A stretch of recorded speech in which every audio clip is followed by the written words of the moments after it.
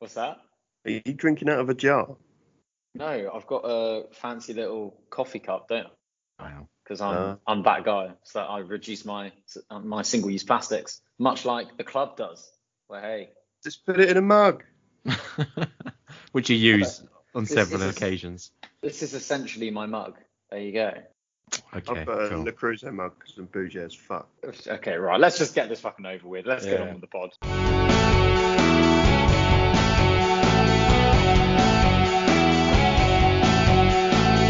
Welcome back to the Cover All podcast, the weekly look at all things Spurs and the time it takes you to walk from Seven Sisters to White Hart Lane. I'm Tom, aka Ben, storming into your life and escorting you back into podcasts.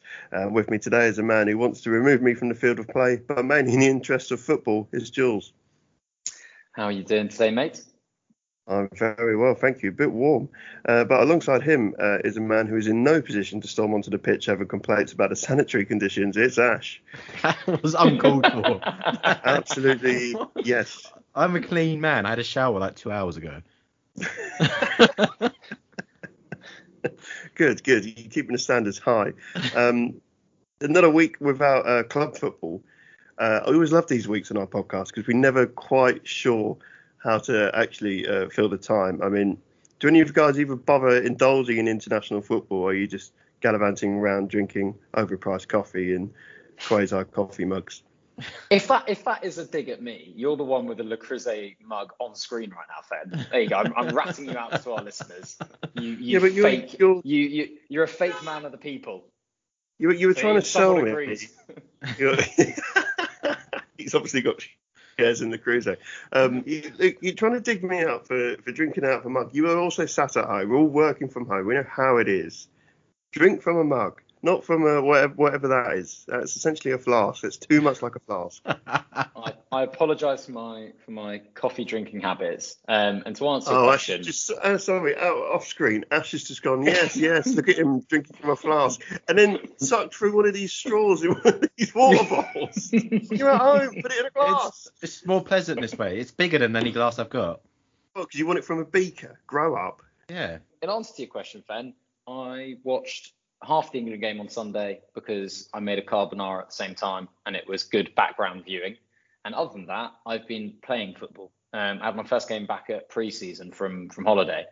Delightful 2-0 shithouse win versus some right bastards. So yeah, I had a very good weekend, thank you. Speaking of carbonara, I was watching the Italy game, so I'd rather not talk about that. What happened in that? No, fucking awful. Let's just not talk about it. Let's just skip past. We don't need to talk about it. As far as I'm concerned, football has now finished because Italy won a trophy. Like, we don't need to keep playing anymore. We'll just move on. Can I ask one question? Is Jorginho is he rumbled on these penalties now? Isn't that two in a row of his little hop, skip, and go fuck yourself? Is essentially what the world has said to him. Yeah. He's proper found out, isn't he? I'd want him to stop. If anyone was going to get arrested on a pitch, I wanted it to be him. Like, that was. I've seen enough. You're not fooling anyone. The haircut is criminal enough. Yeah. That dyed blonde look. I'm not there for that. No. I find it hilarious though that after, who was it? Was it Foden who said if England win the Euros they will have to dye their hair white, and then Italy won it and Jorginho did it instead. So I found that humorous at least. He is a good shithouse. I'll give you that. And I've always thought for that sort of stuff. He's a very good player, Jorginho, and he's also the kind of guy who, if he's your shithouse, you love him. But to other nations, he's just annoying. Yeah. Love him to pieces. Well, Tom, how was your week without Premier League football? Fine. Yeah, like Jules, on Thursday I was playing football, so kind of watched the England game through the window of a pub. I'm just not asked that. I really don't care. The World Cup qualifiers, for some reason, I watched most of the Andorra game. Why? Why do I bother to see what were you England expecting? get 81% possession? What have I learnt here? Nothing. None of these players would get into the first team squad, apart from Mings, who decided to just get himself suspended anyway. So I don't know why we bother. It's just boring. It's not competitive. So I mean. do we do kind of like different? They're talking about Andorra going in at a different level essentially and having to do pre-qualifiers for qualifiers. Yes, do it. Filter out the shit. I don't want it. Yeah, I'm all for, inclusivity. Try and make as many teams qualify as possible, but don't make me watch it. At least put something else at the time. Exactly. Just make them play the big nations under 21s, and we can keep playing, league football. That's all that matters. I just think it'd be more fun if they did all the internationals in one go. Like rather than breaking up the season at 4 different points, just do one 4-week international football time. We can all go on holiday and not watch it, and then we can return to, as intended, uninterrupted Premier League football with no blue balls. There's the message. There's the message to listeners. What we could do is, if we're playing teams like Andorra or San Marino, we've got to put out a team of players that are equally paid or have the same jobs. So if we're playing against lawyers and farmers and grocery men, we should find our best grocery men and stick them out on the field, see what happens. If this is your way of trying to get me, aka amateur footballs like Rabiot, out on the pitch in front of you, Ash, then just head down and watch Camden Islington for our opening game of the season. It'll be a lovely little day, and I don't have a psychopathic mother.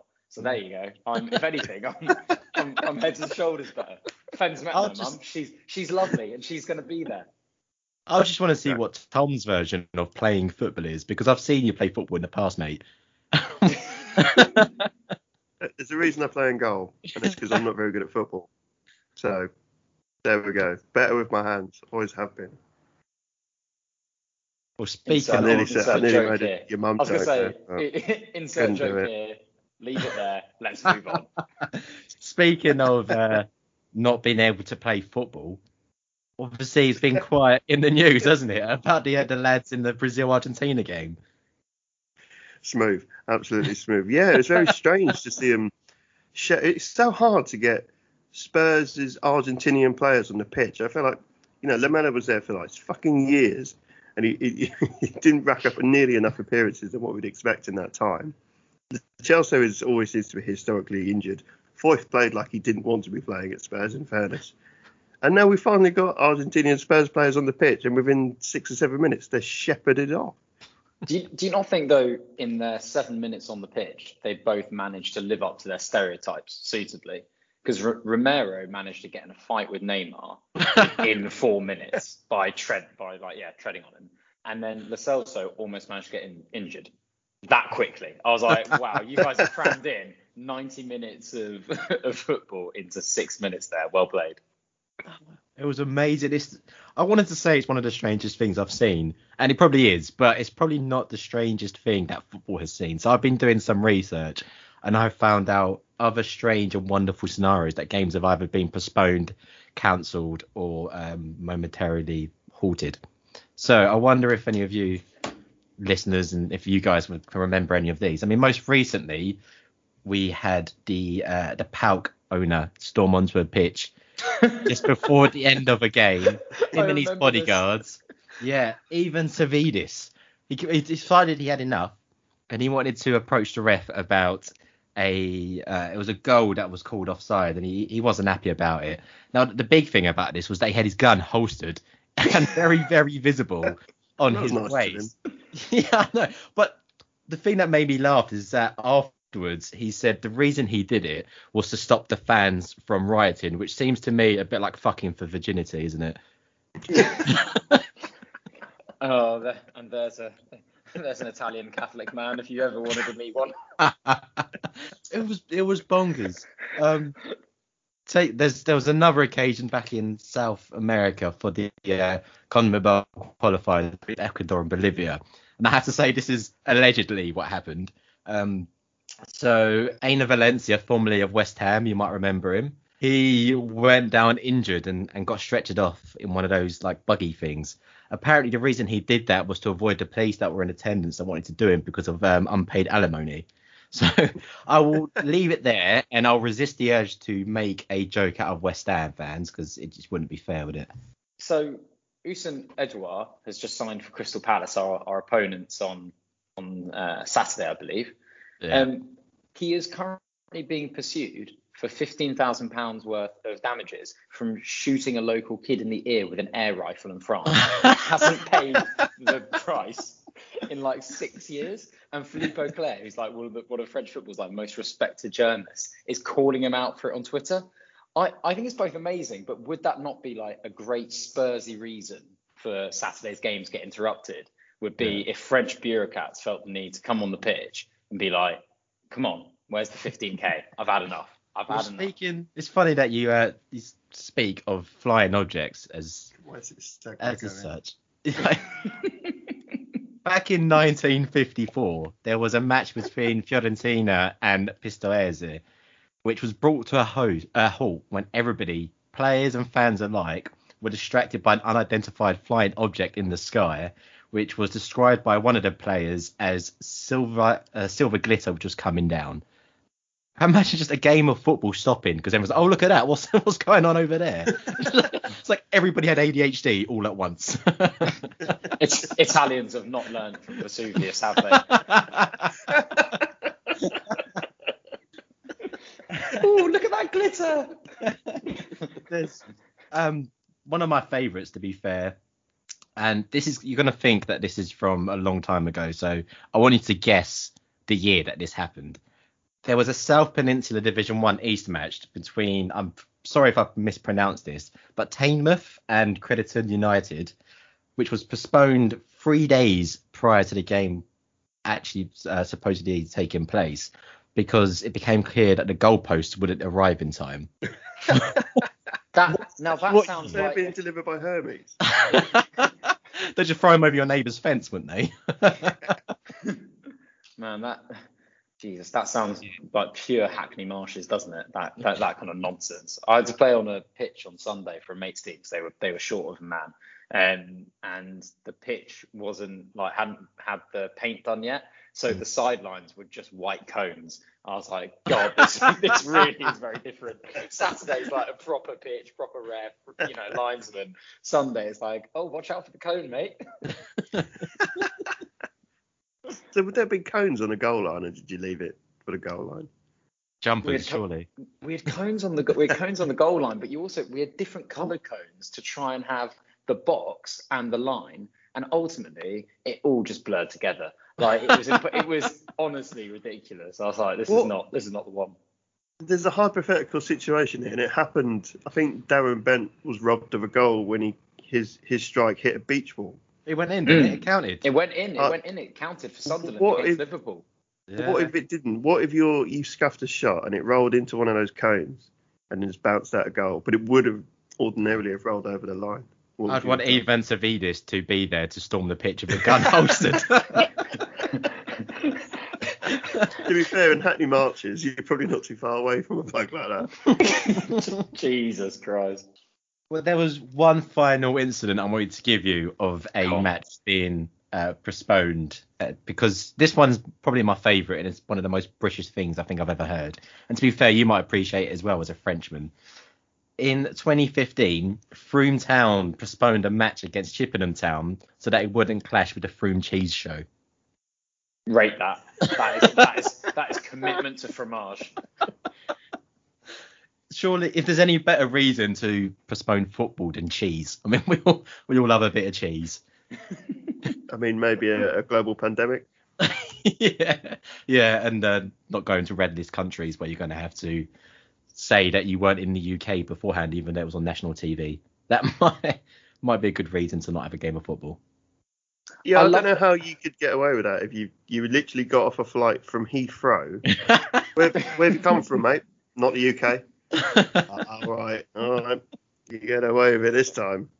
Well, I love how we're all there stressing about our fucking passenger locator forms and all this bollocks. And then they got off the plane and were like, nah, never there, mate. Don't know what you're talking about. Heathrow, where's that? Yeah. What took them 3 days as well? Like, they had to stop 7 minutes into the game. What were they doing for the 3 days prior? Just like just normal, government officials just lounging about trying to get through some red paper.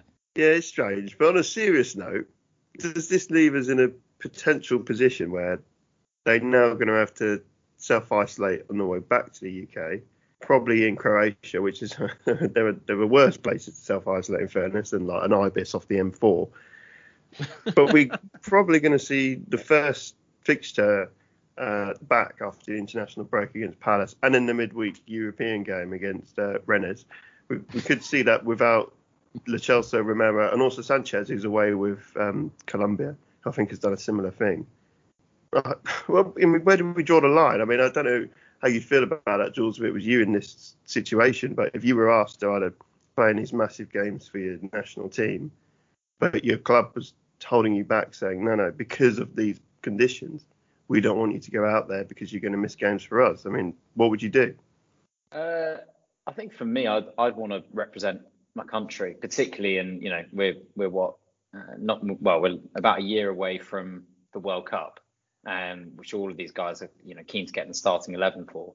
But I think the bigger thing is just, this is FIFA's fuck up. This isn't like, it shouldn't be on the players to decide between club and country. It should be on FIFA to find a way of making the two things work together.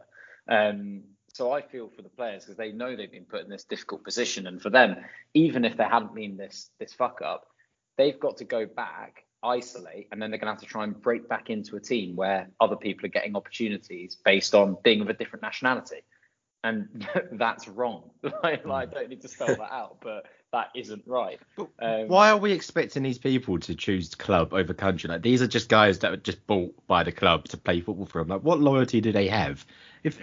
Who on earth, even Englishmen, who's choosing Tottenham over England, let alone over Argentina? You don't choose Tottenham, you're just giving it. It's a life that chose us.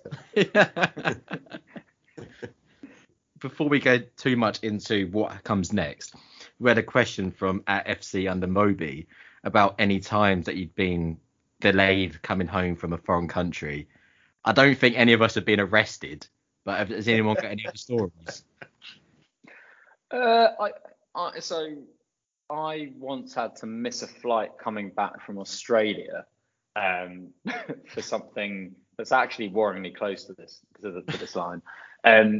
My dad tried to take some fruit on the plane with him and was held back and interviewed for like 12 hours by local police on the accusation of fruit smuggling. Quite how they thought 4 apples and a fucking nectarine was fruit smuggling is beyond me. These guys have not figured out the cost ratio here. But yeah, I once did have to get a later flight back because of that with my dad. So there you go.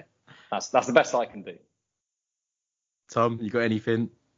I'm shocked by that because your dad's got an apple tree in his garden. Fairly well. I don't need to go to the other side of the world for these. I have these. It's fine. I mean, I'd understand if I was accused of smuggling plums. Like, no, not plums, mate. Just, But I've never So your issue isn't with the concept of fruit smuggling. It's with the fruit that my dad chose to try and smuggle. Let's get that clear. Yeah. If it was 2 plums and a banana, you could arguably get away with that. But I mean, the worst I've ever got to any sort of issue is that I'd completely forgotten about it. I'd used a different bag that I hadn't used in a few years, and I flew out to South Africa absolutely fine. For some reason, my hand luggage was searched on the way out, and I could hear the guys under their breath going, "Why have they sent this for examination? There's nothing here." Did an internal flight in South Africa, and I found the reason why. Because he put it through the scanner, and he sort of laughed. I mean, you can't take handcuffs on the plane, mate. And I went, yeah, good luck. Yeah, good one, mate. Like, what? And I had a toy pair of handcuffs from an old fancy dress costume and an old police badge to go with it. It would have said like NYPD, like a little plastic shitty badge. So I could get. Well, I mean, I wasn't trying to impersonate an NYPD toy badge, Yeah, but I was obviously with my girlfriend at the time. He was mortified. It was so embarrassing. I just said to her, keep the handcuffs, mate. Fucking bin them. I had to keep the badge as a sort of it's the only bit of badge of honour that I could carry from that. But it was an incredibly embarrassing situation. Well, talking about NYPD, they're fucking terrifying. Have you ever been to New York? Yeah. Yeah, I was there Christmas 2 years ago, and I'm like, the first thing you see when you arrive is some 6'3" jacked up policeman with the biggest gun you're probably likely to see as well, probably called Chad, standing there looking threatening as anything. And so, it's a terrifying country to go in and out of. And we've all watched American TV. And I'm fairly certain that I was UK's patient zero with COVID, because on the last couple of days, I got incredibly ill. So we were trying to get out the country. And I was, it was a fairly hot day, and I had about 4 layers on, including a ski jacket. I was sort of up to my eyeballs in cough syrup trying to get through the barrier. And I probably looked like a drugs mule. Let's be honest. Like I was sweating, and my eyes were glazed over. And we had to get through the security, and they asked me if how I was doing and stuff. And then they said that we can either search you here or we can go into that room over there. And I was like, there's no way in hell you are taking me into a room on my own in America. I've watched TV. Like, this ain't happening. You can search me right here. Thank you very much. Wow. Yeah.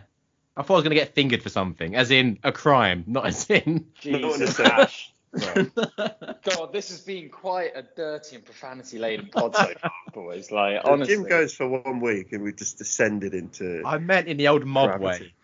Yeah. Oh, yeah. Yeah, like that term is ameliorated over time. Anyway, let's move on. Onto probably more quieter times at Hotspur Way. I didn't realise this, that of the first team players who are still left at the training ground, we've only got Dele, Dyer, Winks and Dombele, Moira, Tanganga and Clark, because today, we're recording on Monday, Joe Rodon has just been called up for the Wales squad because he's completed his rehabilitation, to quote, which I presume is being rehabilitated for signing for Spurs. I'm not quite sure what else that would mean. But yeah, we've not even got enough for a five-a-side game between the first team players. It must be a strange time to be a professional footballer in that environment. Yeah, a bit of an odd one. But I think for those players, you've mentioned the English lads, so Dele, Dyer and Winks. It doesn't surprise me that Dele and Dyer have both had quite strong starts to the season and look very sharp, because they weren't involved essentially in internationals over the summer. And I think they've really been able to maximise their time away to do the right kind of training abroad. I think Dele was in Dubai, wasn't he, with Carl Walker-Peters? So in a way, there's kind of a weird blessing in that if Dele and Dyer maybe aren't flying away anywhere, maybe they're actually, putting in so much work on the training ground, and that's helping them perform as well as they have. Because those guys, Dyer was nominated for for a Player of the Month in the Prem, and I think Dele could have been. Yeah. I don't think there's much that can help Winks though. He's got such a low point to start from. But it's a great opportunity for the kids to come in, isn't it? Like Dylan Markanday's been nominated for Player of the Month for the Premier League 2, which is great. And he's seen a few clips and he's scored some very good goals and put in a few good performances. So I think it's more great for those players. I don't think, like, Harry Kane hasn't travelled that far. Reguilon, I don't think he's gone that far with Spain. These players will come back and just get back into the team, surely. I wouldn't be too worried about it. It's just a great opportunity for the young guys to step up and experience training at that intensity with sort of the top coaches you're going to find. And Nuno. 100%. And Nuno. He's a good coach for joking before like all the Twitterati get hold of me.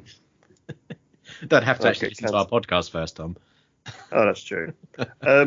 Sessegnon is another player who sort of normally probably would have benefited more from staying back at training, and I bet he wish he had, because he's fast-tracked his way back by picking up another knock. I don't know if you saw this, but it's one of those, not again. Like, we just patched his geezer back together, and we really want to see him push on. I mean, I don't know where do we draw the line with this geezer? I think it's a tricky one with Sessegnon, because he's got lots of the raw attributes that you'd want in a young left-back. He's got a turn of pace. He seems good in his one-on-ones, nice positional player, and has quite a lot going forward. But if you just can't get yourself fit and available and into games, then it's a bit irrelevant. And it seems like now, correct me if I'm wrong, he's had quite a lot of muscle problems as well. Like hamstring was the big one that he tore when he first joined.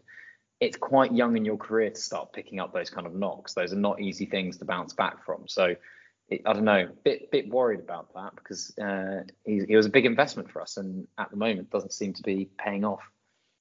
Yeah, he's still very young, and I think injuries unfortunately have made him stagnate a little bit. But I don't think it's time to write him off and move on. I think he's still a very, very promising player. When we've seen him play, even though he's picked up these muscle injuries, he hasn't lost his turn of pace, or he hasn't seemed to struggle or struggle mentally to going in on a one-on-one. So I wouldn't worry too much. I'd still rather have him than Davies, to be honest. And so wouldn't we all? Yeah, exactly. So yeah, don't worry your little socks too much, Tom. Don't worry, they're not too worried. We might have to rely on Davies a lot more actually, because I mentioned it earlier. We're going to be without Sanchez and probably Romero for the Palace game at the weekend, which kind of just leaves us with Dyer and whoever else is about. Sounds an awful lot like my Saturday team. Emerson, I mean, I don't know if he's actually properly training with the team yet, whether Palace will come too soon for him, probably.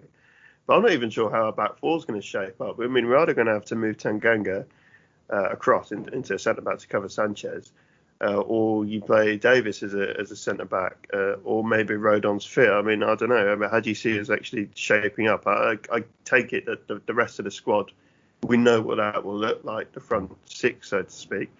But the back four remains to be seen. Yeah, I wouldn't be expected to see a change to a back five to accommodate or to make it a bit easier so you can play Davies and Tanganga without the same level of pressure being put on them, I suppose, or Rodon as well. So it wouldn't surprise me if we saw a return to the back five. But listen, it's Crystal Palace. Is anyone I haven't got a clue what to expect in terms of them either. So we'll turn up. And no doubt it will be a bit boring for half an hour, 40 minutes of the game, as long as we can nick a goal or two. Don't care how we shape up. Yeah. Well, you say that.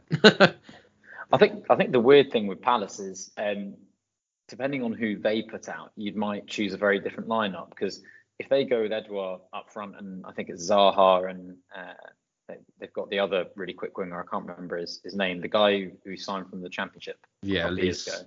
They've got Elise and the other geezer, what's his name? Eze. But they're both injured, aren't they? But all these guys, right, are fast kind of players where I think you would happily tuck Tanganga into centre back in order to allow him to deal with that, because he's so good at one-on-one defending. But they've also still got Christian Benteke. If they bring him into the picture, it's suddenly a different game of football. Yeah, it's fine. Dyer will pocket him. It's just another day for him now. He's a different bloke. He's not the Dyer you used to know. It's bizarre, isn't it? I was strangely comfortable when the opposition have the ball, and I'm not used to this. Yeah, I'm not. I still fully expected him to shit his pants at any given moment. So I'm sat on the edge of my seat in the wrong. It's overdue. Yeah, exactly. He did literally do that once as well. Yeah, we've seen this before, haven't we? Like it was going great until December last year, and then it went catastrophic. Jose Mourinho decided to just be awful again. He decided to skip season 2 and just go straight to season 3. No, I think the Palace game will be interesting because, as you say, Ash, they almost don't know who they are because they've had so much flux and so many new signings come in. I mean, if they're meant to be eagles, they'd be an eagle that's like, it's released into the wild, but it's like flying into branches. It hasn't like quite figured out what it's doing yet. Like, it's a bit all over the place. Have you seen that video of there's a rehabilitated eagle? It went viral, just a short section, but they were just about to release it into the wild. It was a massive thing. And as soon as they let it fly off, it got hit by a truck. And it was the first thing that happened to it when it was released into the wild. I don't know if yeah. If the truck was called Dire Straits, then I'd really have enjoyed that. That would have been lovely. Yeah. I mean, I'd happily squash the eagle in this instance because it's Spurs. But, I mean, I also hate Vieira just because he's ex-Arsenal, despite him being having a good career. I'll put it that way. I won't give him any credit because he's ex-Arsenal. But, yeah, they need to suffer. Can I also give some credit to any of our fans who are it's away, isn't it? I believe. Yeah. Any of our fans who are going there, I salute you for the bravery, because Fen and I went to Palace away with Newcastle last year, and we can categorically confirm it is a shithole and an awful matchday experience as a fan. we've just got into the habit over the last 2 weeks of just destroying people's neighbourhoods. We are so sorry if you're from any of these places that we've just shat on, but I'm telling you, Fen, how would you describe that match day out?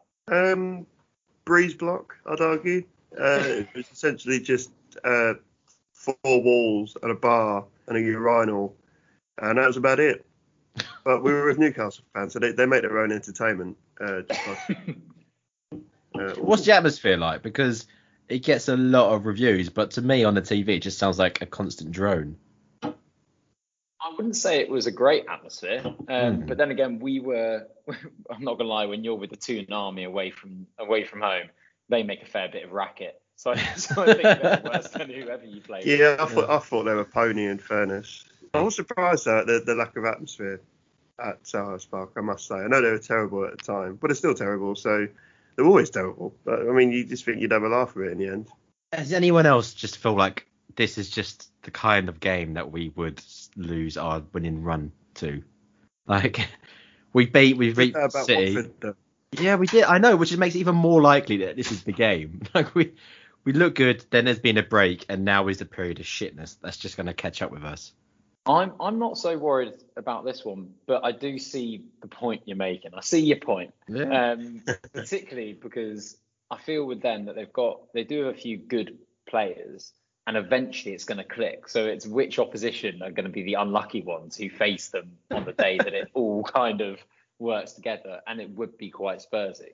But I still think it's quite early in the season, so I'm hopeful that if we can put our foot on the ball, Højbjerg and Dele dominating that middle area of the pitch, and versus like the likes of Conor Gallagher, then I think we'll be all right. So yeah, positive attitude, Ash.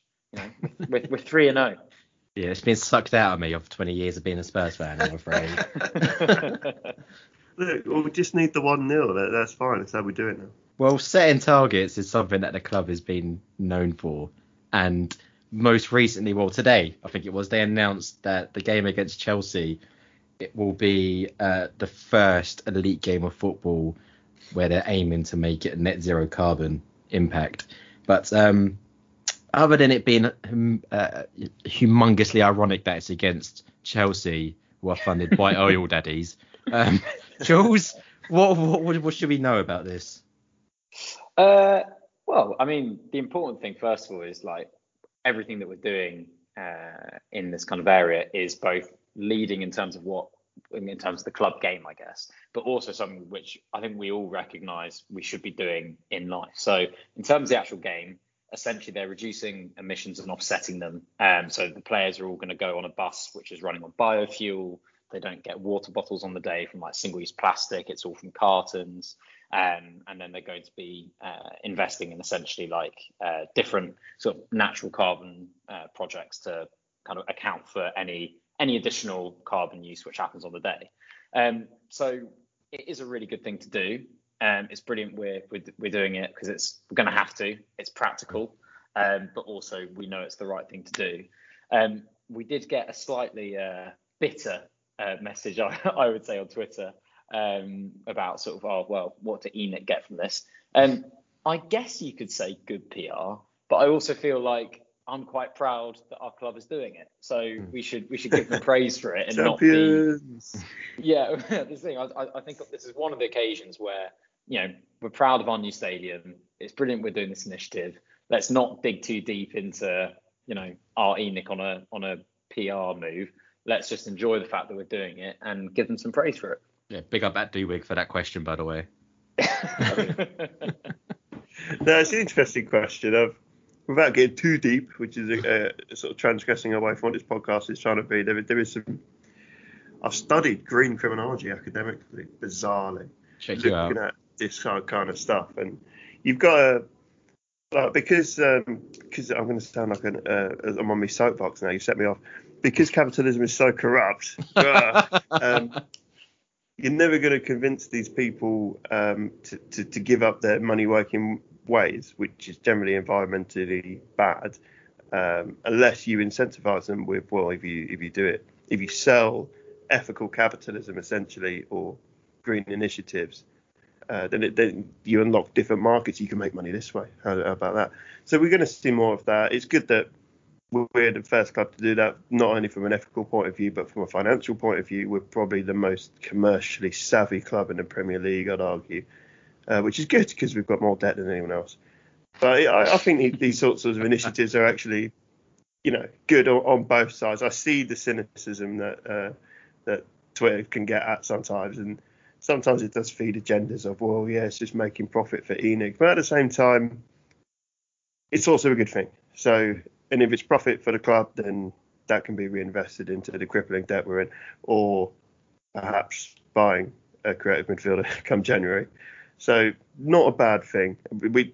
Greenish club in England, you'll never sing that and all of that. So, but I like the way they had to separate it. This is the first elite game of football that's net carbon zero, because I suspect a lot of the games you go to on like Hackney Marshes and that, which are full of millennials who all live in zone 2 and cycle everywhere, probably are net zero carbon as well, because no one's driving anywhere in London. Are you not that millennial? No, I just don't down Hackney Marshes. I also think Forest Green Rovers might have had something to do with that. So I'd love to know what their definition of elite is. Is that essentially League One and above? Because that doesn't involve Forest Green. What are the chances that it's going to be the most dross game of football just because they've called it elite? So it's going to be a 0-0 played out, which is the most boring football going. But I don't care, because maybe the water from the sprinklers has all come from the gutters. So there you go. I do care, actually. I do want us to win. We'll probably win, surely. Especially against those scum. Actually, it's Chelsea. I don't know. They're quite good. Can we return quickly, because Chelsea feels like a long way off? I didn't get a chance to ask you boys scores on the doors. What's the prediction for the Palace game, so that I can laugh at how wrong we all are next week? Ash, you've hesitated. You're going to send me first. I'm going to say 1-0 because I've seen our form and it suggests it's going to be 1-0. To us, by the way. Yeah. To us. But I also take that, like, I feel like we've had it's been a bit tricky going away at Palace recently for no real reason. We should be brushing aside teams like this. These are the teams that we should beat. These are the tests with Nuno. And we look comfortable against Watford, to be honest. And we need to look comfortable going to these sorts of clubs as well, if we want to have those sorts of ambitions. It's all right if you struggle against the big 6 teams, because that's who you're trying to compete with. You expect that. So this will be a good test. But I'd still just take a 1-0. I do expect us to win with the quality we have. Yeah, we should be beating them. We should. I do worry a little bit about the not taking the chances that we created in previous games, and also how the international break can affect us, because obviously we've got a lot more players away from the first team training than Crystal Palace do. So, they've had a week to work on their game plan, whereas we haven't. So I'm going to play it conservative and say 1-1. Oh, you two so binary. Jesus, everything's just at least I said we'd win. All right, I'm going to push the boat out here and say that we'll score, no shit, 2 goals in a 2-0 win. That's what I reckon. 2-0 win. You're going to keep up the clean sheets. I mean, we're going to break up the dream team back 4 of, because Sanchez has just disappeared. He's been blacklisted. But yeah, we that sort of disruption. You've got Tanganga versus Zaha, which could be an interesting matchup. I know he's sort of stepped up so far and dealt with the challenges that have come his way. So, don't know. Do you think we could still not ship a goal? Surely. He says with a 1-0 prediction. I just think that the reason we've been so good defensively isn't really just because the centre halves have been on point. It's because the midfield has been much more effective in sort of protecting them and ensuring all they have to deal with is long balls. And I think that will happen again. I back Dele, Højbjerg, Skip to dominate that area. And yeah, I'm saying 2-0 win. Come on, you Spurs. There you go. Easy. On that cheery note then. Let's call it there. We'll see you next week. We'll talk about Rennes and other European teams that we can mispronounce. Thanks for listening.